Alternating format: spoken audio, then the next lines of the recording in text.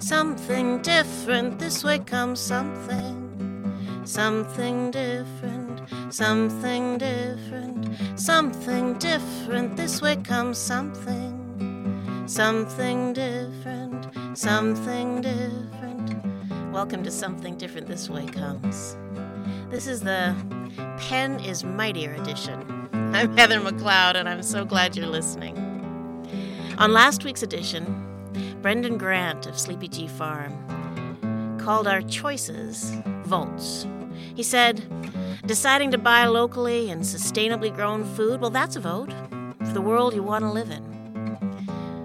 He and we also talked about the power of policy to create opportunities and support or discourage things. So today's edition is expanding on that. It's kind of about voting, because we are in the middle of a provincial election. Something different, something different. Provincial politicians decide what's supported or discouraged on several fronts.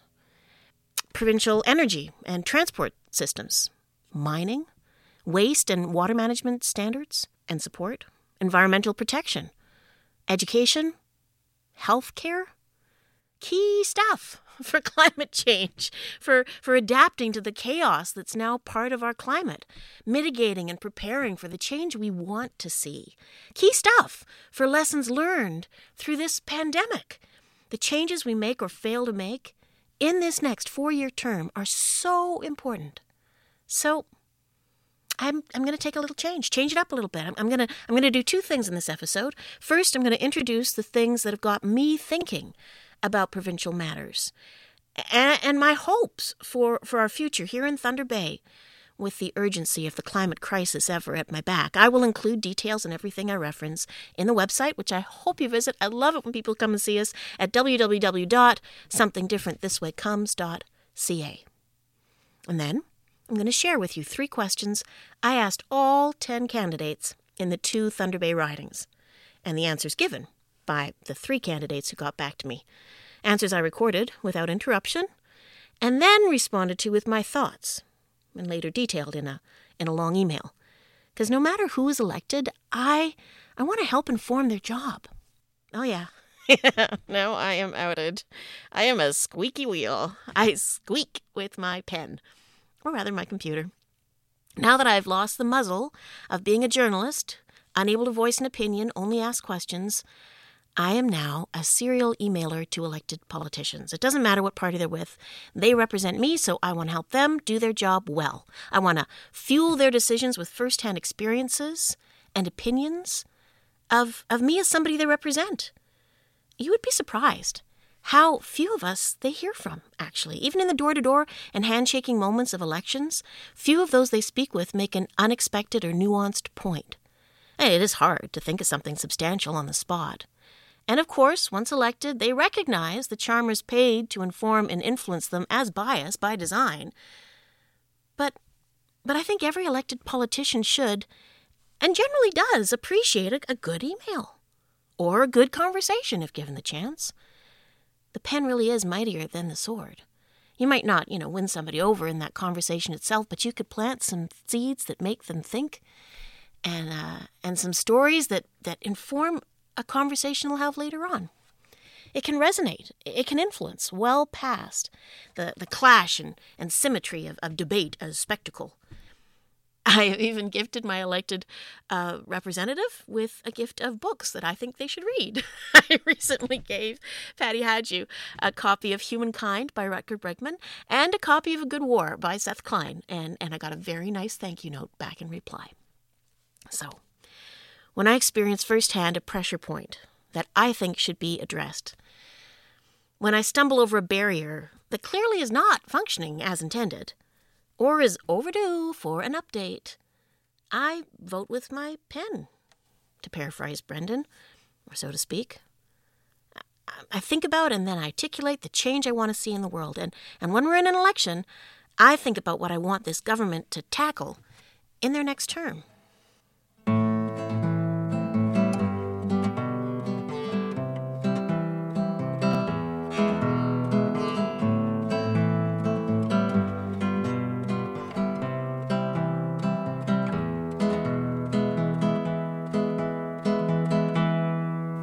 So let's start with mining.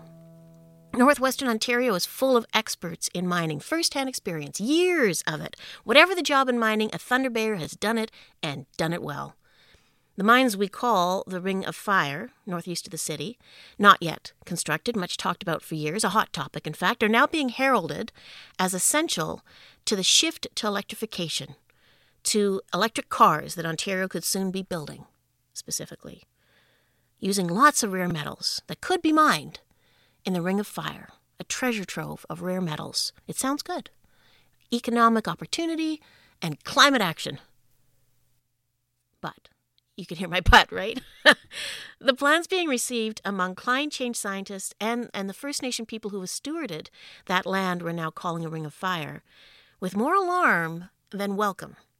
It's not quite a consensus. Some climate activists are coming forward to say they think the need for rare metals outweighs the risk, but most agree the risk is considerable. And the risk is that the carbon cost of those mines, the carbon cost of mining, far outweighs any benefits from those rare metals in those electric cars.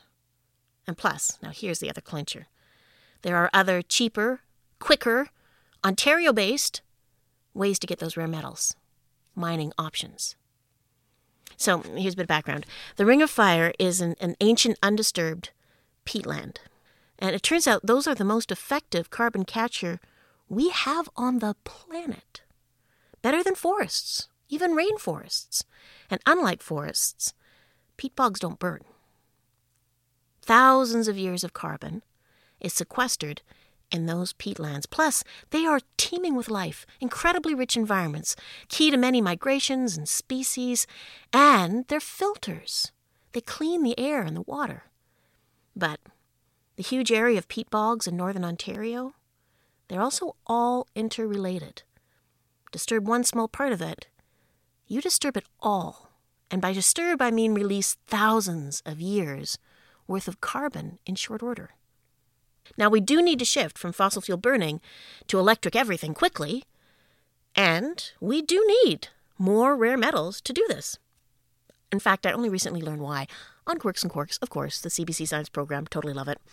Modern computers use many different kinds of metal because each conducts electricity a little differently, and so having a little bit of a lot of things lets you pack a lot of information, highways, into a little tiny space without them hopping lanes, to push the metaphor, or getting into data highway accidents.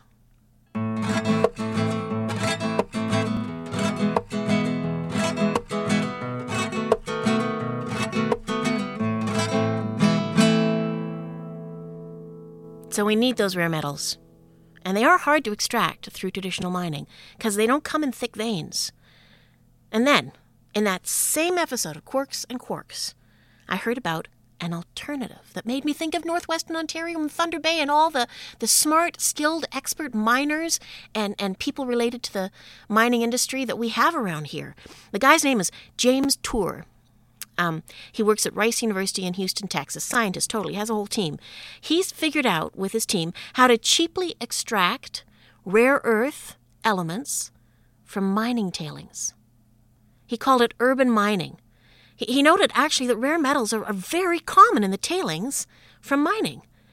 And his team has now developed a method to extract it from, well, the first two they started with were fly ash from coal burning and also the residue from aluminum smelting. But they say the technique can be extended to all kinds of tailings, all kinds of metals, remaining cheap, remaining available, and on top of that, we're cleaning up tailings. we're harvesting what we need to go more electric without creating more mines. We're cleaning up the leavings of the mines we've already built. So no brainer, right? We're not disturbing ancient peatlands. We're not risking releasing all this carbon into an already carbon overlaid atmosphere. I mean, it's so exciting. And it's an example of just a little more research, thought, voices at the table. To weigh the alternatives, to look beyond the lobbyists' pet proposals or the simple soundbite you've said before. And while they're at it, I think they should put back in place the recently scrapped environmental protection measures and the funding to our water management and conservation organizations that have been recently slashed. I mean, there's lots of things worth restoring, as well as our natural environment.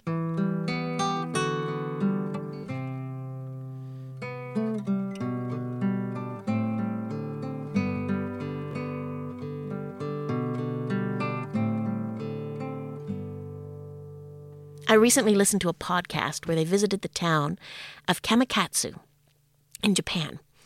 A small town, like about 1,500 people, somewhat remote, that has gone hands-on when it comes to waste management and recycling. And they started this years ago. They built a center for cleaning and sorting everything they throw out. And recycling, I'm talking like they sell 80% of the waste they produce, which means not just cleaning, but also storing them. And they're realized over time that they're generating less and less waste as people value things because they can be reused. They don't even need to be recycled because they don't break down. They last. Everyone does the work. Everyone in town, even though half the town is over the age of 65. They do have one paid position that coordinates everybody's efforts. It's a valued work, but most people do it as volunteers, and they don't mind. They do it with pleasure. I mean, what really struck me was the pride and the joy and the sense of accomplishment in the voices of the people I heard in this little podcast. And the reason they got around to this declaration wasn't because they were some leaders and, going green. They kind of got cornered into it. They had spent years trying to raise enough money to build an incinerator. They'd been doing open pit burning of their waste for ages. And they thought they'd upgrade to an incinerator. It took a long time to get the financing. It's not a big community. And just as they got ready to put it online, Japan changed the rules, and what they were ready to finance was no longer okay. They didn't want to start from scratch. So somebody came up with the radical idea of let's just do it by hand. See how it goes. And they love it. In fact, they credit this for making them a stronger, happier, more connected community. Which is kind of a digression. But kind of not. The other easy, cheap source of necessary rare metals is electronics recycling, which we do some of in Thunder Bay, which is great. And we're doing more recycling here. I mean, I don't hear enough people talking about this, but it's very exciting. How much more recycling, how much more you can recycle here. How we've solved our conundrum of being far from markets and not wanting to spend all our money on cleaning and sorting stuff. There are people here in Thunder Bay who know how to do more and how to do better. They could use provincial policies and funding to help make that happen. It's worth talking about at this time of election and kind of giving our marching orders to our next provincial leaders. Something different this way comes, yes. Something different this way comes. Something different this way comes, yes. Something different this way comes. My head has been ringing this week with the words of Bren Smith, whom I just discovered. I heard him interviewed last weekend on a podcast, and I kept having to pause the podcast to grab a pen and write down what he was saying. And when you go look up today's blog on www.somethingdifferentthiswaycomes.ca, it's a lot of his words that I transcribed because I had to write them down. He grew up in a small fishing outport in Newfoundland in the 1970s, left school at 14 to fish. And so he front-hand experienced the crash of the cod fisheries. And he kept on fishing, loving the work, appreciating so much of what it means to be a fisherman, but gradually growing to hate how it impacted the landscape that he loved, the ocean. So he sought something different, a way to steward the ocean instead of harvesting it rapaciously, how to harvest and yet replenish. And he's now steward of an organization called Green Wave, and he's also a farmer of the ocean. He farms kelp and harvests sea fish that live in the kelp forest that he grows, and in his way of providing food and fertilizer, he's also capturing carbon so he can sell carbon credits and help people shift to sustainable economies. All very cool, right? Very cool. But what I loved was also how deeply he thought about this and how succinctly he could put it. He's not airy-fairy. He's not an academic. He's just a thoughtful, smart guy who's got away with words. I'd write that one down. How to become stewards of our planet. That's what I'm seeking, opportunities to become stewards of our planet.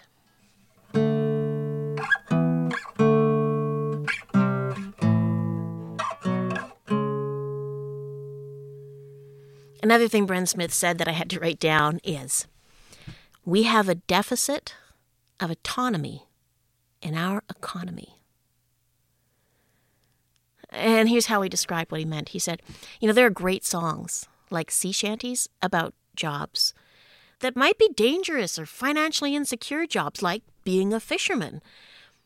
And it's not because of their insecurity, though, that they make for great songs. It's because of their autonomy.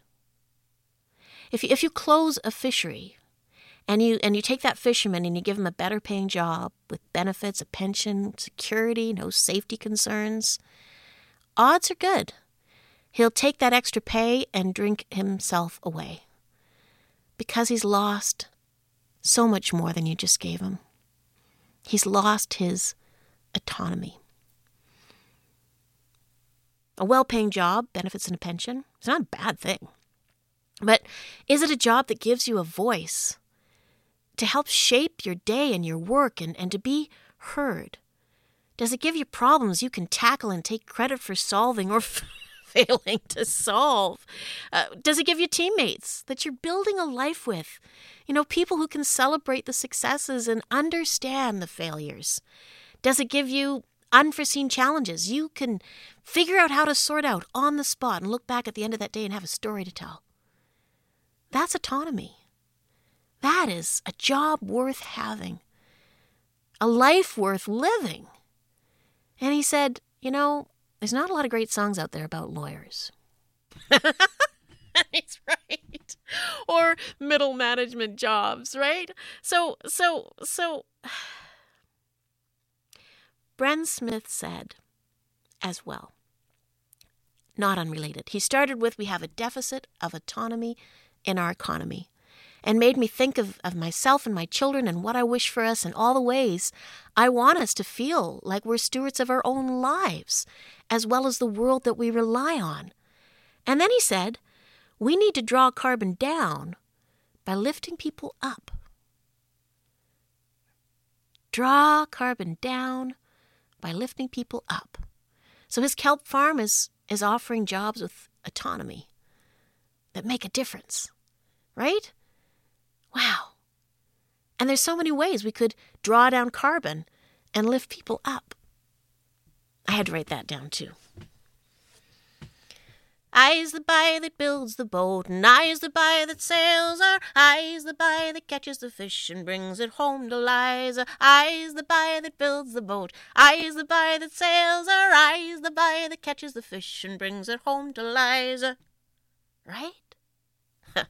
There are no good songs about lawyers, it's true, or cogs and corporate wheels.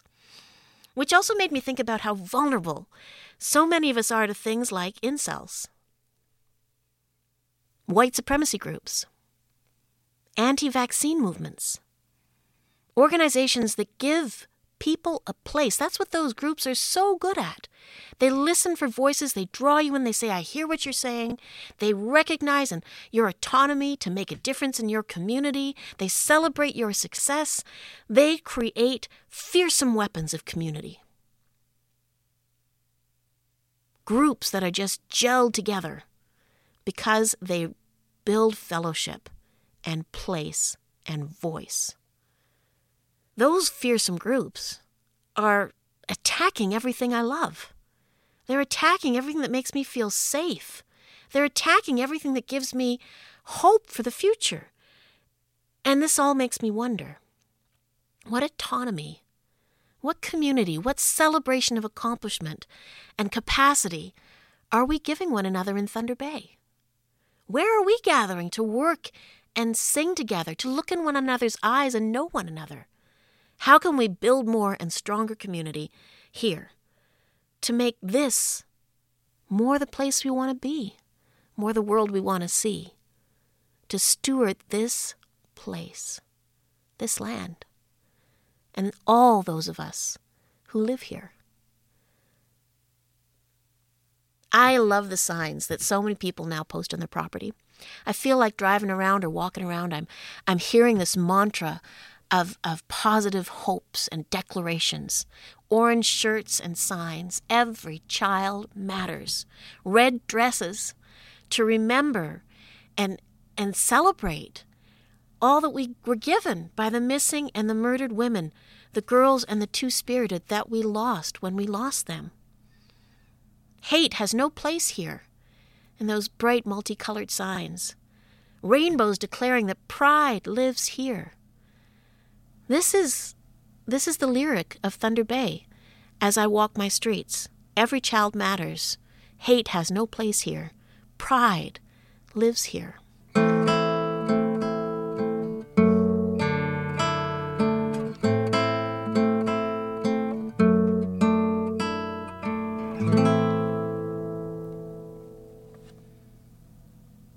As we think about this election and the province and policies and the people we can ask to lead us, I also think about the lessons learned in the last couple of years in this pandemic, on the front lines, on the job. Teachers, healthcare workers, long-term care workers, small businesses, and the students and patients and residents and clients. There were pain points that were made clear. Inefficiencies and insufficiencies that just came so clearly to light, right? The real scope of jobs beyond what we had known to value or fund or measure. Education, healthcare, business supports, and financing. These are all provincial policy concerns. In this next term, I want to see this learning inform improvements. I want people's first-hand experiences and insights to gain autonomy. That's an autonomy I'd like to see more of in our economy. I want more people to be able to try things and inform things, to be heard and respected and supported. I want more of the people that we elect to run our provincial policy decision-making and tax spending decisions to be ready to listen, to have the tools to hear, to try new ways of doing things, to invest in improvements, to be ready to not quite get it right, because perfect is never possible. But always improvements can be made. We have a deficit of autonomy in our economy. This also makes me think of muzzles, of all the professionals who feel they can't join in the conversation, they can't voice their own opinion, they can't share in solving problems in the public sphere. I was talking to a teacher this week about how teaching during COVID was made so much harder because they couldn't try things, because they were given no additional resources. Anything new was taken from something previously there. For example, she talked about how the provincial government made a big announcement and said, we have made available all of these iPads to students across Ontario. So they're getting calls from parents going, where's my iPad? And they had to say, yeah, that was a re-announce. There's no new iPads. They're just pointing out that they had previously issued iPads before the pandemic, which we have been putting to use and have no more of. No extra resources, no money to get more people in, to problem solve, to learn new things, to do anything more when more was needed. There were things learned. Every teacher knows what we could do differently that would be more effective. And yet they feel muzzled. Whether or not they're fully muzzled, that's a different question. But many, many people feel they cannot speak out. And I wonder why. What are we protecting? Right? When the doctors and the lawyers and the accountants and the financial professionals, we can't speak out. And I wonder what we're protecting. What's the great value of all of this silence? And is it worth the cost? Because personally, I think that's really expensive. I want to hear from everybody. Always. We have a deficit of autonomy in our economy. Indeed.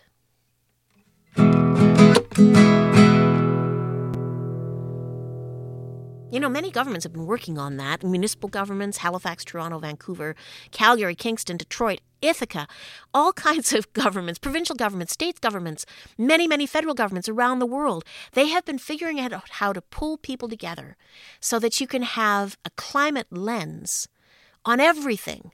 We have to change so many things on so many fronts all at once. We need so much insight and perspective and action and capacity to enact change. The province here in Ontario, the government did put together panels of experts to help advise them through COVID, right? It's not like they don't know how to do it. Well, COVID was hard. It's still being difficult and tricky, but it's a smaller problem than the climate crisis, and it's more quickly going to be resolved. The climate crisis is a doozy, and it's affecting us. You cannot tell me after the spring we've had that more extreme weather events are more common. Isn't already happening, right? And isn't expensive and isn't manageable, right? We know what to do. We just got to get our acts in gear and do a bit more. Do more of what we know how to do. Get more people feeling like they can be part of the solution. More autonomy in our economy. Profit the children, profit the land, profit the justice you hold in your hand. Profit peace, beauty and joy, profit the children, profit the land, profit the children, profit the land. Another provincial initiative I consider to be a climate action imperative is basic income, as well as pharmacare and dental care and mental health care, patching all the holes in our social safety net through which all too many fall, saving every single one of us from the cost of worrying that there, but for the grace of God, go I, or my child, or my niece, or my neighbor, or my dad. Helping pay for some of these things through some employers is an expensive, inefficient system. It misses most of us, and we can do better. In Drawdown, the compendium of the top contributors to shifting our ways from climate crisis feeding to climate crisis solving, it's clear lifting people out of social insecurity is key. Social insecurity costs us. It costs policing, emergency care, incarceration, so many soul-sucking jobs defending things that nobody wants to need. Thunder Bay just got funding for a new, long overdue jail, and they're hoping the new facility will help. This kept coming up in talks about it. They're hoping it will help them finally attract enough staff. These are well-paying union jobs with benefits and pensions, but nobody wants them. Nobody wants them. Because jails, emergency care, mental health crises, they are so expensive. They are expensive monetarily, but they're hard on our souls too. Because we know that every one of us matters. There's no bad guys. There's bad systems. We can do better. Penny wise, pound foolish. Whoever gets the job of sitting in provincial legislature this June, I hope they think about that. I would love to hear a conversation about that. I've been thinking a lot about William McDonough. He's been around a long time, but I only finally heard him on the podcast Future Cities. He's an architect, he's a designer, he's a thought leader, and clearly he's very comfortable with his ideas and does it with joy. And it's so pleasant to listen to him. But what he said that just came to mind now that I have to share with you, he said that he quoted Archimedes saying that give me a long enough lever and a fulcrum and I can lift the world. And he said, let's think about our fulcrums. Right, the fulcrum that allows us to make substantive systematic shifts are our values. And our values have changed from when a lot of our systems were established. So if we get clear on what our current values are, shifting and lifting gets so much easier. Man, that stuck with me, eh? What does that say? That's so huge.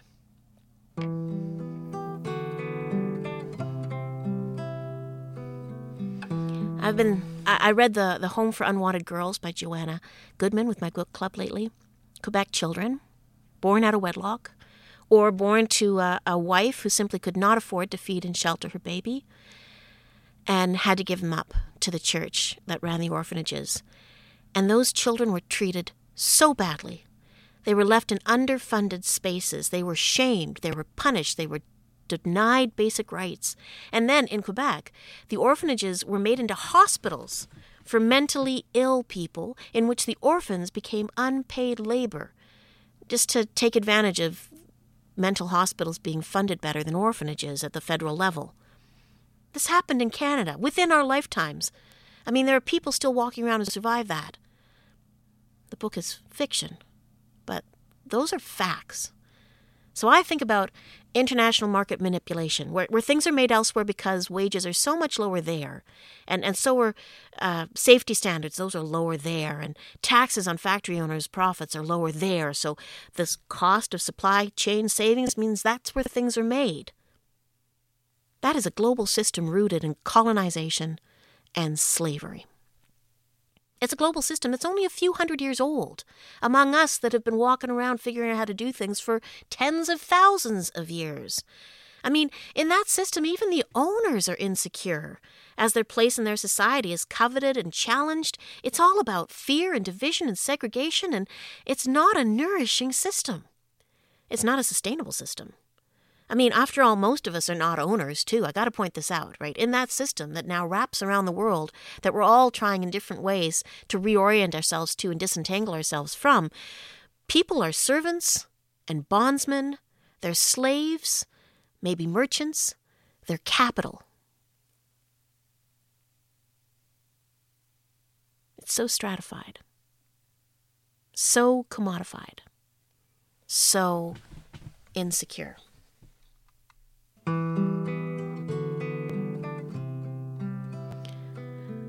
But now we have won freedoms and equality. Every child matters. Hate has no place here. Pride lives here. And certainly every First Nation child who was forcibly removed from their families and culture and raised without care or decency, and died at school, whose death was hidden and unacknowledged until the remains were finally sought out, those children who continue to be found, thousands of them across this land we call Canada, those children matter. Every child matters. Every face, every person, everyone in Thunder Bay matters. Everyone on this small, fragile planet matters.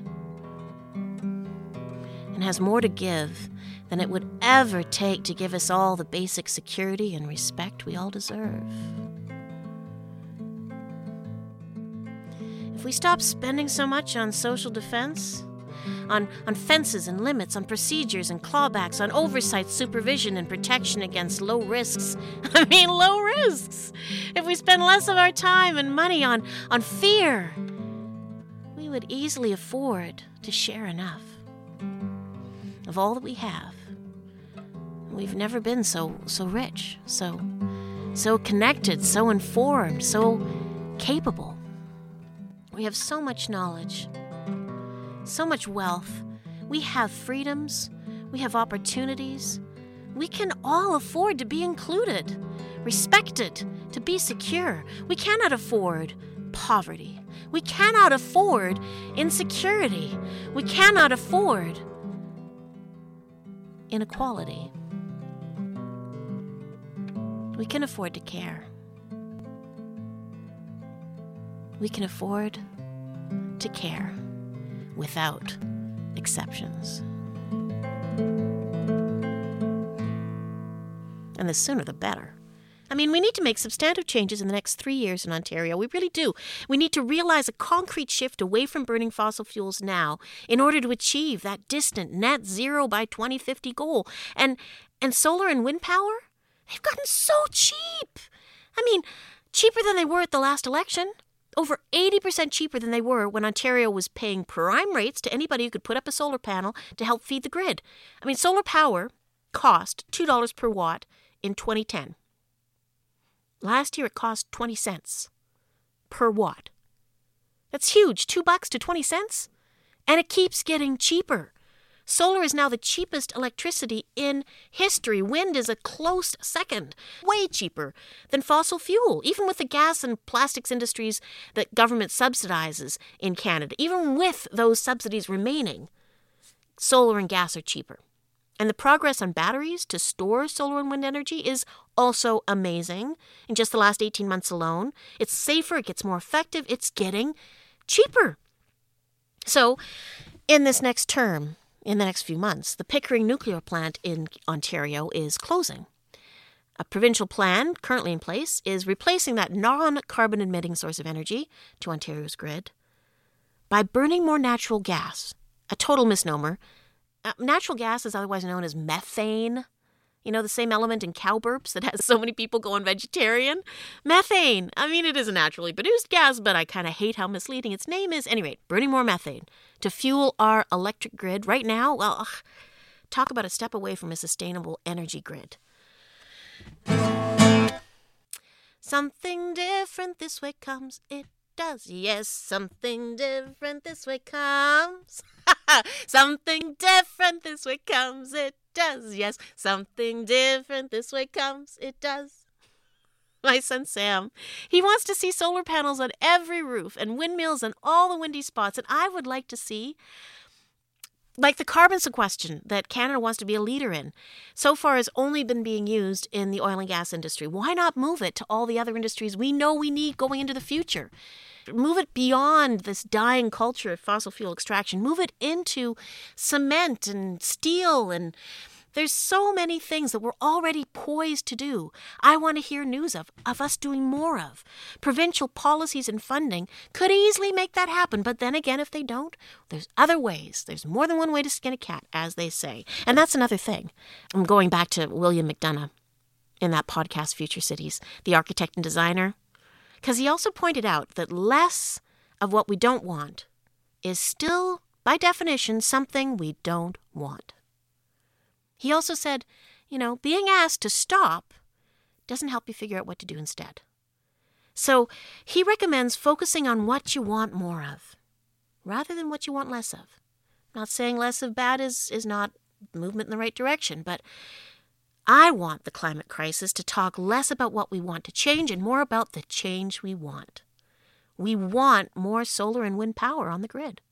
We want more kids getting the education and care they need. We want more sick people and their care providers getting the help they need. We want more care and security and respect for everybody. We want more electrification, more efficient buildings, more heat pumps, and more accessible public transit.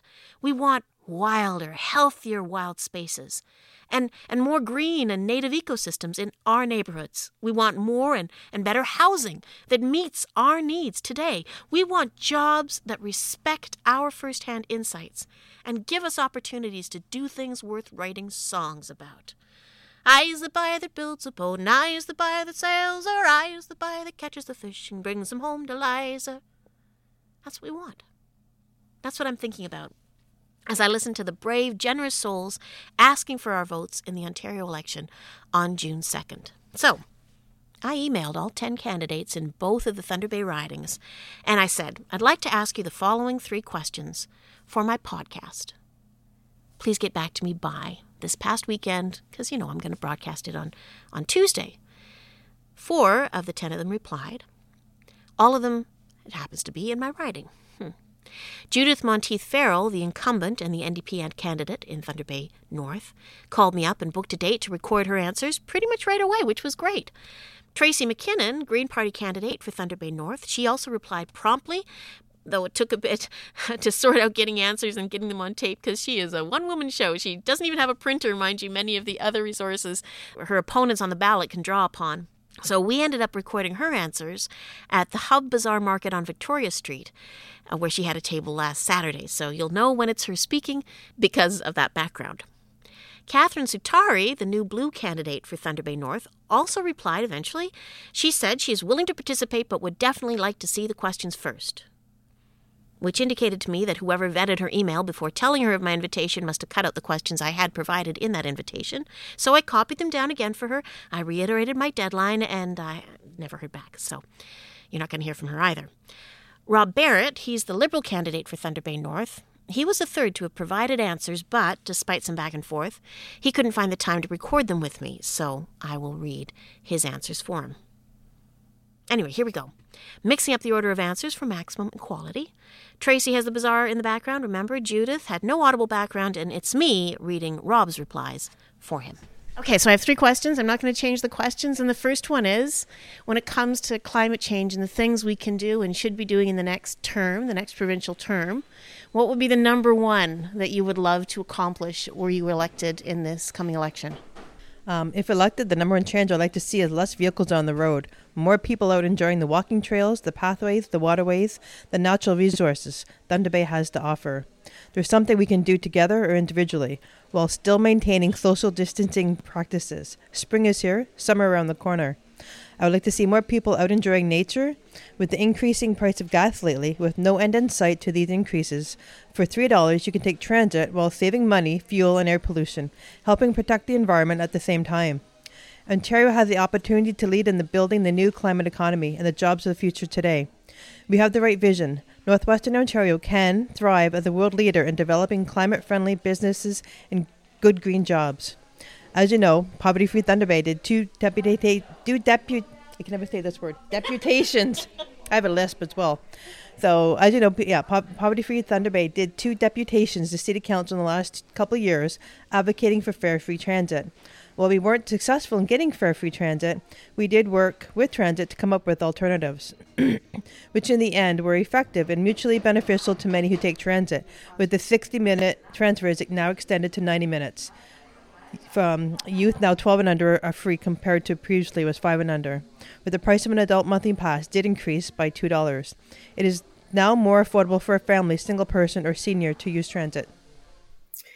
I think one of the major platform pieces is the electrification of public transit in our cities across Ontario. But then you need to talk about the infrastructure that needs to be in place, making green solutions accessible to everyone, which is also something in our platform, because people can't afford to just switch out their car or switch out, afford the electrical outlets. We need, so we want to make the solutions accessible to everyone so everyone can do their part. People want to do their part, but if we make it so expensive or people think that they're going to lose their jobs, then it's not going to happen. So I think that's the number one thing. The broader climate change debate, like so much in current politics, has become polarized and problematic. I believe that it would be more productive for us to change the narrative from overwhelming disaster scenarios like sea level rise, droughts, and floods, to manageable concepts like minimizing individual impacts. This changes the common perception that an individual can't make a difference. Climate change is the sum total of individual actions. Collective action will significantly reduce carbon emissions. Okay. So if you could just snap your fingers and completely change something here in Thunder Bay that would help the climate emergency here, what would be the thing you'd just like to change? If we're talking about emissions reduction, I would think that obviously the electrification of vehicles. We drive and need to drive larger vehicles, just our roads, what's happening. And we don't have access to a lot of public transit. And people live in rural, I have a huge riding and people live all over it. And so that would be probably the one thing that would be sort of an immediate. But there are other pieces around methane, around industry, about things that are ongoing, but things that we need to still work on. Embrace biomass energy. It makes so much sense for Thunder Bay.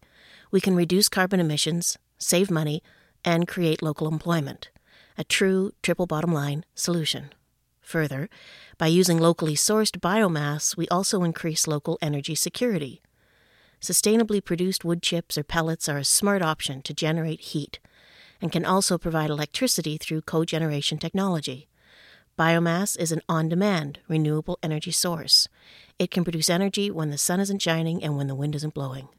Note: Libs were big supporters of biomass in the Northwest at the Thunder Bay Generating Station, Atikokan, and Con College.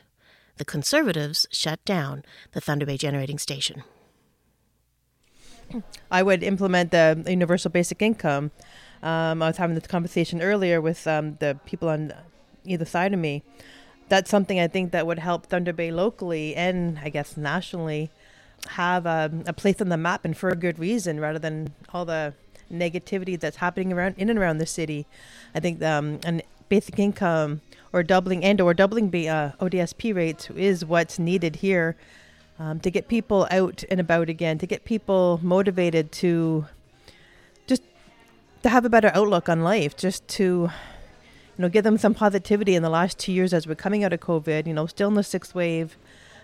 Just give people, something to look forward to, something, towards that can look towards the future, that they can spend that money on whatever they need to, whether it be move to a better apartment, a better part of city, could be something simple like buying a monthly bus pass rather than spending that money on gas, like just changing their habits, changing their behaviors. For someone like me, it could be something simple like going to the grocery store rather than me having to go to the Dewdrop Inn for lunch to pick up, things I may need that I can't afford, whether it be, something simple like milk or, bread or vegetables, right? Sometimes I can get chicken, they have the prepackaged donations from Metro. Chicken's expensive. I picked up a wardrobe salad there a couple months back, $18 for a salad. Like, wow, I couldn't afford that in a grocery store, right? People need to feel that they matter. They need to feel that they, someone cares about them. I wouldn't be able to do this 10 years ago, 11 years ago when I was homeless, but I'm doing it now. But to give people a voice or a hope or something that they can look back on, or, look towards it. Hey, she tells a story that she's been homeless. It took her, X amount of years, 10 years, whatever, to get where she is. But, hey, if she can do it, why can't I do it, right? Just, to give people hope. And with everything that's going on, I mean, there's so much racism and discrimination in Thunder Bay that I think it would also help with the crime rate and the mental health, right? And then that's I don't want to say a burden, but it's also the challenge for the healthcare system. I think if people had enough funds for what they needed, the healthcare system wouldn't be so drained. Right? People would have enough money to live on. They would be able to go to the grocery store. People with diabetes wouldn't be maybe as severe. They wouldn't wait until, one of their limbs needed to be removed, right? Because they couldn't. I have a friend actually who was a double amputee. He had gangrene in his legs, right? Because he can't afford nutritious food. I know with the snow we've had. I mean, I ran into him a few weeks ago in Victoria Mall in his scooter. Actually in his wheelchair. New thing, just that when the snow was just starting melting, that he would finally be able to get out, because the sidewalks where he lives is not always plowed, or the pathways are not always plowed, and he can't do it. So he was basically a shut-in, right, for weeks. No one's going to do it for him. He can't do it himself, right? We just need, people to... people need the income. Just to be able to afford, otherwise he could have, picked up the phone, and called, could it be Snow Angels or 211, right? Or LSBC. Hey, I need my pathway shovel. I need to be able to go out to get to the grocery store, right? He couldn't even do that. I was glad to see him, and, and he looked good otherwise, but he had the double amputee. So these were stories that, powers that be need to hear, right? The city, we don't need this $50 million legacy project. We need to invest in, the people that are here. We need to invest in, Fort William. It used to be, the hub of the city. Now look at it, right? We need to take care of the investments we have before we go invest in more, right? Invest in the people, and the people invest in the community. So what gives you hope? What gives me hope? That I had the power to change that. I'm using my voice to bring these lived experiences to, I don't say policymakers, but the stakeholders, the policymakers, the people that have the power to make change. They have that power, but they're refusing to, to help people like me in poverty. If I had more money, I was also on the basic income pilot project. Then I was able to pay my rent, no problem, and pay my bills, and have good food, and be able to go to the grocery store. If middle of the week if I wanted to, rather than having to wait till the end of the month. People get paid. They get excited. Oh, I get to, right? They do. They get excited. Like when, for me, I can't speak for anybody else on low income, but when I get paid, like, oh, crap, I have money, but it's going, I know it's gone already before I even get it. 77% what I get goes to rent. Another 10% goes to, child support arrears I pay. So in the end, I have 13% of what I receive every month to live on. And it wasn't for in-person programming starting back up again, I wouldn't be able to afford to go to the do job, right? To have bus tickets now, we get bus tickets for going. I wouldn't have those to be able to go to the do job to pick, have a free meal, let alone to get the essentials that I need. So you have hope when you're listened to and respected. Yes, that too, right? To have someone, to feel heard. I think that's the biggest thing, that people need to feel heard. They need to be respected. They need to feel that their voice matters. And I'm doing this again for the third time, hoping my voice will, people will get tired of hearing my voice, and, change will happen. The fact that one person can make a difference, especially if the focus of debate shifts to minimizing impacts from current doomsday scenarios. You cannot do this job as a politician effectively if you don't have hope, because what's the point? But I know I have a daughter who's a scientist, and she's an environmental scientist, and I know her friends and their friends. Like you said, we see hope in our generations that are coming up, because they live their life more sustainably. They're talking about converting their homes to solar. They're talking about those innovations, and also they've made the choice to spend some of their income on electric vehicles because they said, they want to do their part. The other thing that's exciting is the people, we finally have had people of all generations entering the conversation around the environment and in reducing emissions and doing whatever part they can. And, I think that is so important, because every little bit counts, every piece of this puzzle. And we're not going to affect this change without changing our lifestyles in some ways. We're going to have to move past things. And when people talk about, not using, single-use plastics, and I say, well, we used to smoke in public. We don't do that anymore. Like I said, we can move. I said, and we see people trying, right? And so I think that's so encouraging. And the science, how many innovative young scientists are working on solutions, and that is inspiring. They are looking at ways that we can make everything we do cleaner and less effective on our water, and not just our air, but and looking at the effect on species. So all that work is exciting and very hopeful for me. So there you go. Liberal candidate Rob Barrett, NDP incumbent Judith Monteith-Farrell, and Green Party candidate Tracy McKinnon. All running in Thunder Bay Superior North, and all hoping that you vote on June 2nd. They had lots of good answers there. I hope our elected provincial representatives all work together to make all of those things happen, and more. So I wrote them each pretty much what I already told you. Do more. You can't worry about cost when not spending the money means losing everything. And most of the change we want to see, it's upfront capital investment that's going to actually save us a lot in the long run.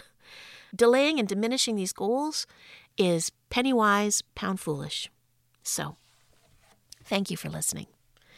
Thank you for voting. Thank you for thinking about the world you want to live in and voting for it with your pen and your purchases and the conversations you choose to have. You give me hope.